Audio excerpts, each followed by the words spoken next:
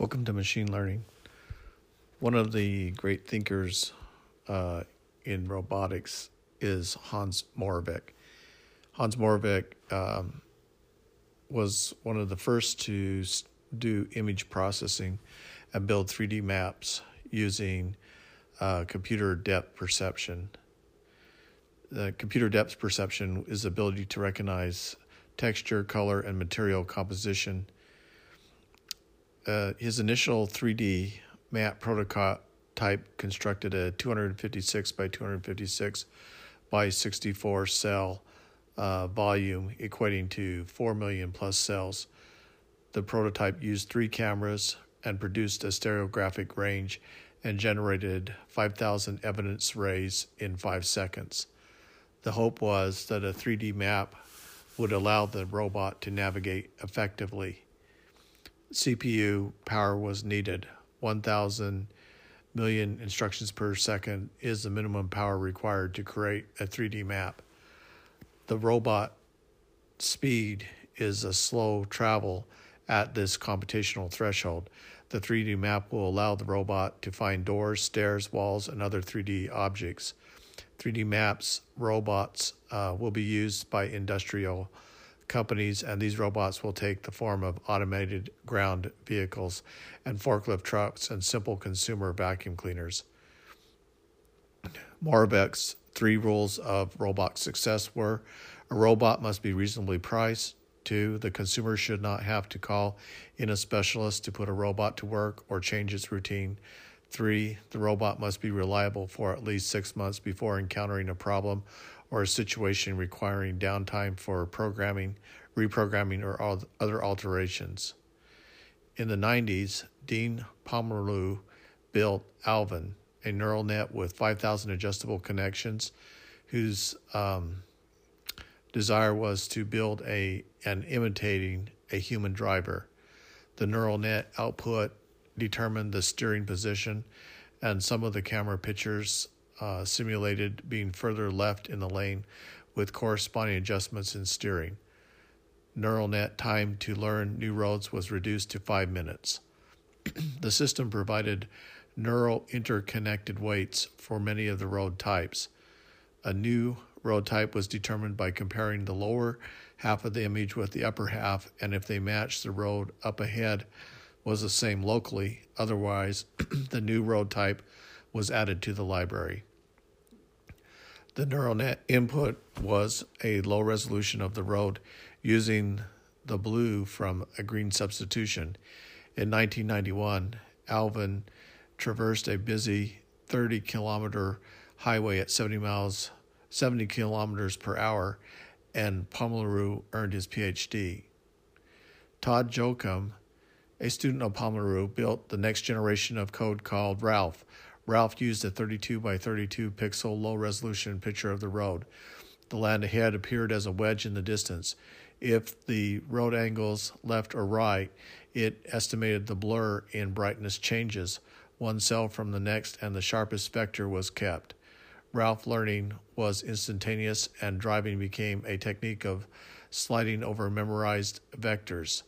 Ralph drove from Washington, D.C. to San Diego 98.2% of the time in control at an average speed of 100 kilometers per hour. Rod Brooks declared the model-based approach to robotics was unworkable. Brooks designed behavior controlled through layers he called reflexes. For example, one behavior might cause the robot to steer away from an obstacle and another keep the robot traveling along the wall.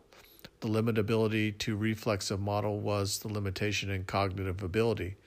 Like a moth trapped in a streetlight, Brooks designed cog with the representing a large number of learning reflexes, allowing the robot to learn visually by imitation.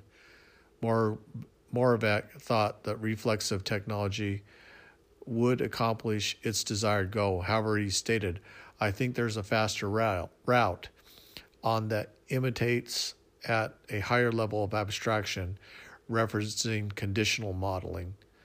Moravec concluded most practical automated machines are behavioral based. The retina modeling is a benchmark breakthrough for the beginning of modern robotics. The retina is a centimeter across and a half a millimeter thick and has 100 million neurons. Horizontal cells, which are light-sensitive, narrow bipolar cells connected by Amersine cells and ganglion cells, have bundled to form the optic nerve. A million ganglion cells measure light intensity and differences over space and time. 1,000 MIPS machine could match 10 scans a second. First generation robots will emerge around 2010 and possess 3,000 MIPS computational power. Their size and shape and strength will be human-like. They will be efficient mobile devices on flat ground, and able to traverse stairs and manipulate everyday objects. And 2, 4, and 6-legged robots will be able to traverse most terrains and carry their own power supply, moving slowly and for short distances. The robots will be heavy with perhaps 3 motors per limb. Movement may be done through shape-bending alloys. A shape-bending alloy bends at room temperature, but when the heat is applied, it will return to its original shape with force. Robots will be able to perceive their surroundings with sensors, video cameras configured for stereoscopic vision necessary to construct a 3D map, and from the map it will be able to recognize locations, plan trajectories, and detect objects by color, shape, and location. Second-generation robots will emerge around 2020 and have 100,000 MIPS, a 30-fold increase in computational power. Second-generation robots will be capable of adaptive learning. The robots will adjust its behavior in response to action past effectiveness, as the robot actual behavior is nudged closer to the human ideal.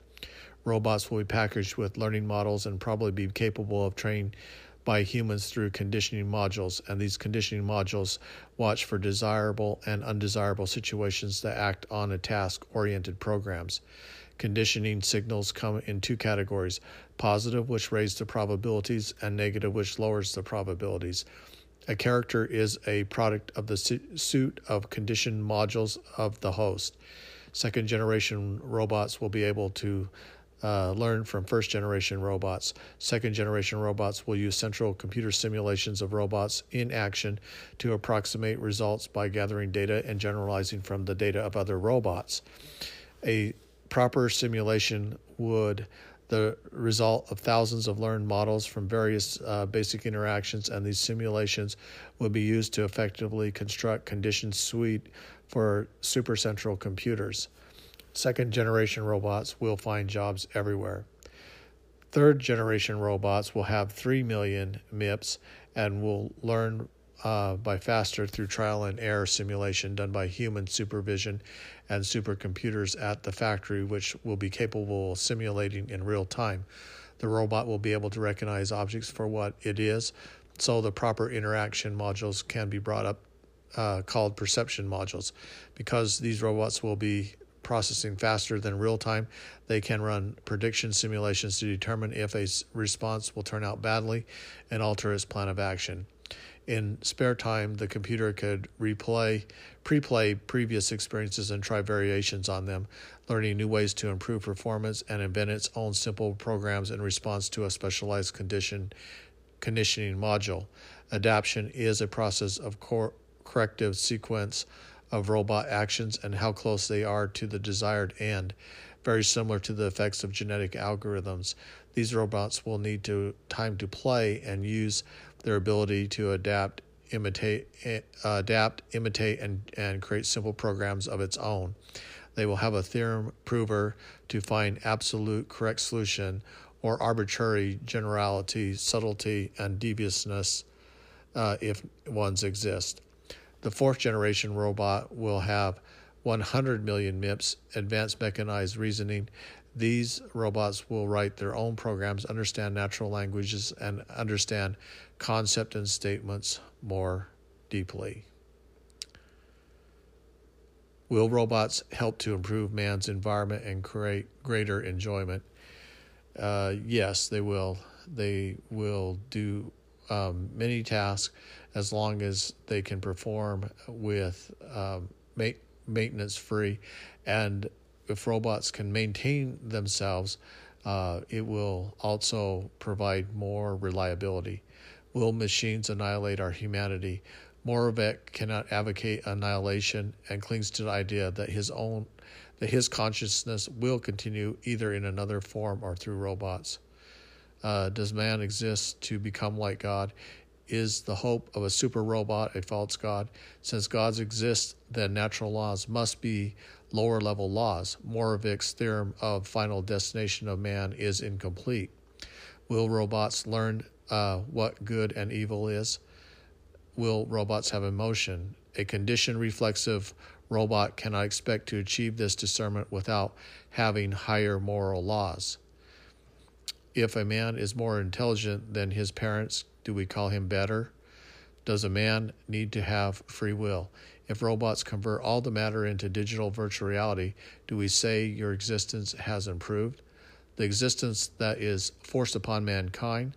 Intelligence must yield to agency, which is the freedom to act and not to be acted upon. Intelligence alone cannot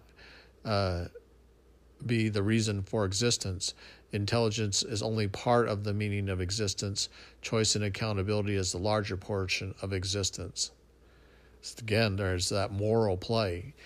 Will a robot know how to choose good over evil? A robot will not know how to choose good and evil over evil because it can know a higher purpose and morality, so its action will not follow a higher purpose. Random tasks do not generate higher purpose. That's one of the great advantages of mankind, is his ability to find the higher purpose, and in that higher purpose find meaning for existence.